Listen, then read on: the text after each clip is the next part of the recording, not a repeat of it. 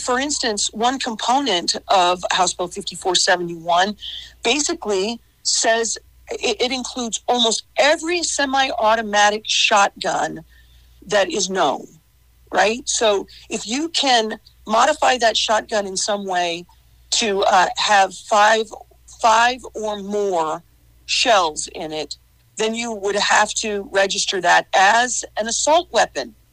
Well, good grief. If you take the plug out of a bunch of the old shotguns, you can put 5 in there very easily.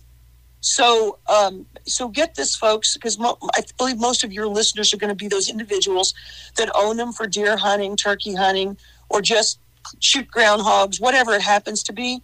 You have to register that as an assault weapon. Your shotgun